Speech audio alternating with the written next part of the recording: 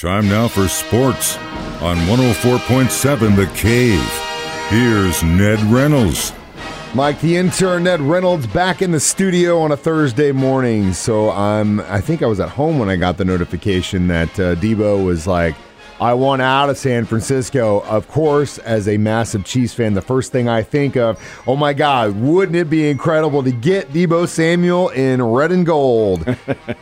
But that will not be cheap. Well, yeah, and that's just it. I have my doubts that it's going to happen. First of all, it has to be a trade. Debo Samuel's not a free agent. Hadn't been around that long, number one. And number two, there's no indication from the 49ers that they're even going to trade him to begin with.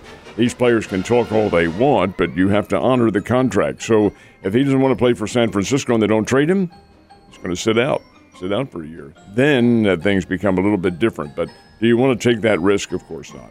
Debo Samuel was a very good player in college at South Carolina. He has had a breakout year last year. He would look good in a Chiefs uniform, no question about that. But it would be very expensive, and it would be a trade, so I don't think it's going to happen. Do you think the 49ers are even going to let him go?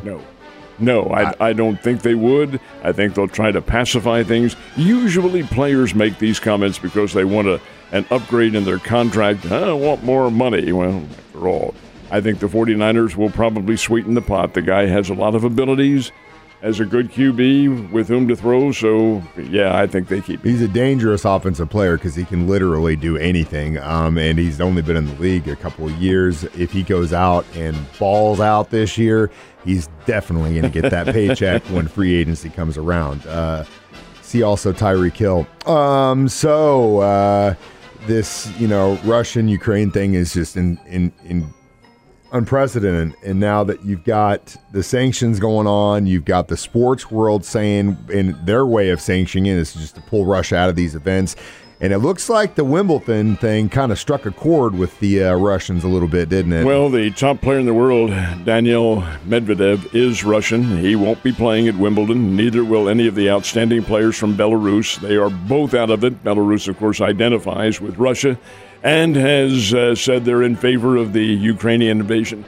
So, no, those players are not going to be permitted to play. Is that the right move? Well, it's done for publicity. It's to show the world, hey, we're anti this invasion and so forth and so on. It's the sports world's way of showing it. It has nothing to do with the individual. Yeah. Sure, it's part of the sanction process. So, no, it doesn't look as though they'll be playing unless things get settled, and I doubt that they're going to because the applications for Wimbledon are being made right now. So don't look for any of those top-level players from the Soviet bloc, or what used to be the Soviet bloc. Don't look for them to be playing.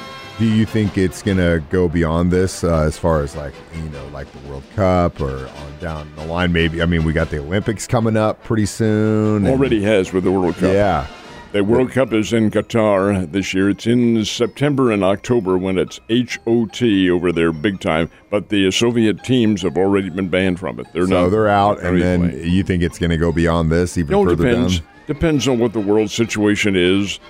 Things differ from what it was 50, 60, 70 years ago. It's 2 years ago, bro. It's a different process altogether. So the sanctions, they're there. The world knows those sanctions exist. It isn't a secret at all. So from the sports world, it hurts because that's top-level competition. But, hey, you've got to do what you have to do. Yeah, you got to do what you got to do. Speaking of which, I know that you're still in the know, and you're kind of my man on the street when it comes to things and being in the know. So there's a little bit of an announcement coming up later this morning, isn't there? It's at 10:30 this morning, and I know the time, and I know the place. I have to tell you, I do not know what's going to happen. It'll be the naming of the JQH Arena to a new corporate name. Missouri State has had this on the market now for almost 2 years now. And I'm sure it's an expensive proposition, so I'm assuming that it's a large company that's going to make the purchase. But be that as it may, it'll be the naming rights. So the JQH Arena, which is still what we all call it, although that's not the official name of the place, is going to have a new corporate name, as at least I'm assuming it's a corporate name. May not be. Maybe the Mike Holmes Arena. Who knows? Are you serious? The intern arena? Didn't you pay the money for it? Oh, my God. Oh, that's where my taxes went. Okay, well, that makes sense. No. It wouldn't be taxes. This is a private donation. And with all the money you're making, that, ladies and gentlemen, that's what it is. The Intern Dome. The Ned Bowl. It's finally coming true. Hey, that ain't going to be it. No. One of these days, buddy, we're going to get the Ned Bowl in there. Well, hopefully we can figure out what they're going to call the place. All right, so baseball last night. Cardinals, Royals, both on the field. Did they get the dubs again? Not only did they get the dubs, they both won by the same score, 2-0. How about that? Now, the Cardinals got Nolan Arenado for a reason, and the reason was to do what he did last night. 2-run homer in the ninth inning, beat the Miami Marlins 2-0 in a tremendously pitched ball game. Tell you, the Cardinals were totally stymied by a guy named Sandy Alcantara. Sound familiar? Of course. He's a former Springfield Cardinal, a former St. Louis Cardinal, traded over to the Miami Marlins, and he shut down the Cardinals big time. But relief corps, Miami's not a very good baseball team. They just simply are not. They couldn't score on any of the Cardinals pitching, led by Miles Michaelis. So the final score is 2-0. Cardinals get the win. Kansas City Royals scoring also a 2-0 win in the most benign fashion. That was windy and blustery up in Kansas City. First run comes in the first inning on a Bobby Witt double play. That is not an RBI, folks, but the run counts. So it was 1-0 there. Meanwhile, Daniel Lynch is pitching for the Royals and holding people down. And then the second run scores, and I love this, on a Mondesi bunt. Small ball, bring home that run. 2-0. The Royals get the win over the Minnesota Twins, and they will play again this afternoon up in Kansas City. That's why I always like Matheny. That's the type of manager he is, and he's always fun to watch. Sometimes it breaks your heart, but sometimes it's fun. It was a little windy, like you mentioned. Springbirds, they did play in town last night. They did. Got the game underway. Very windy. My goodness sake. I would have thought the ball would have been flying out because the wind was blowing from the south. Would have been flying out of Hammonds Field a lot more than it did. Only one home run in the ball game, but the Tulsa Drillers win again, 7-5. Tulsa, folks, is a very good baseball team. They're the AA affiliate of the Los Angeles Dodgers. The Dodgers arguably are the best team in Major League Baseball, but again, we'll see what happens as the season goes on. In the meantime, Tulsa, which has some terrific Major League prospects on there, beat the Springbirds 7-5 was the final score.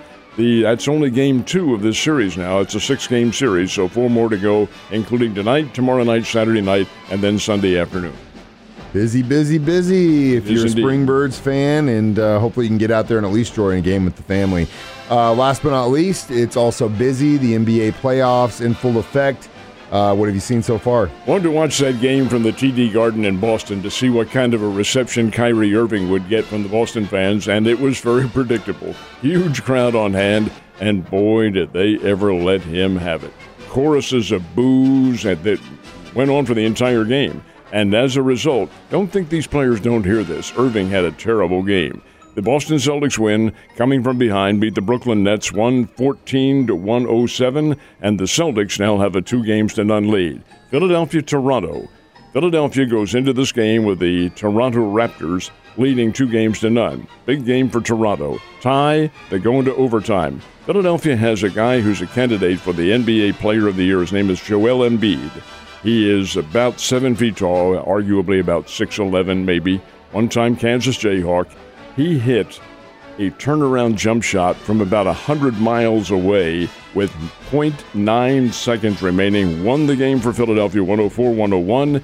76ers have a 3-0 lead. Then the Chicago Bulls go into Milwaukee, upset the Milwaukee Bucks 114-110. That series tied at a game apiece.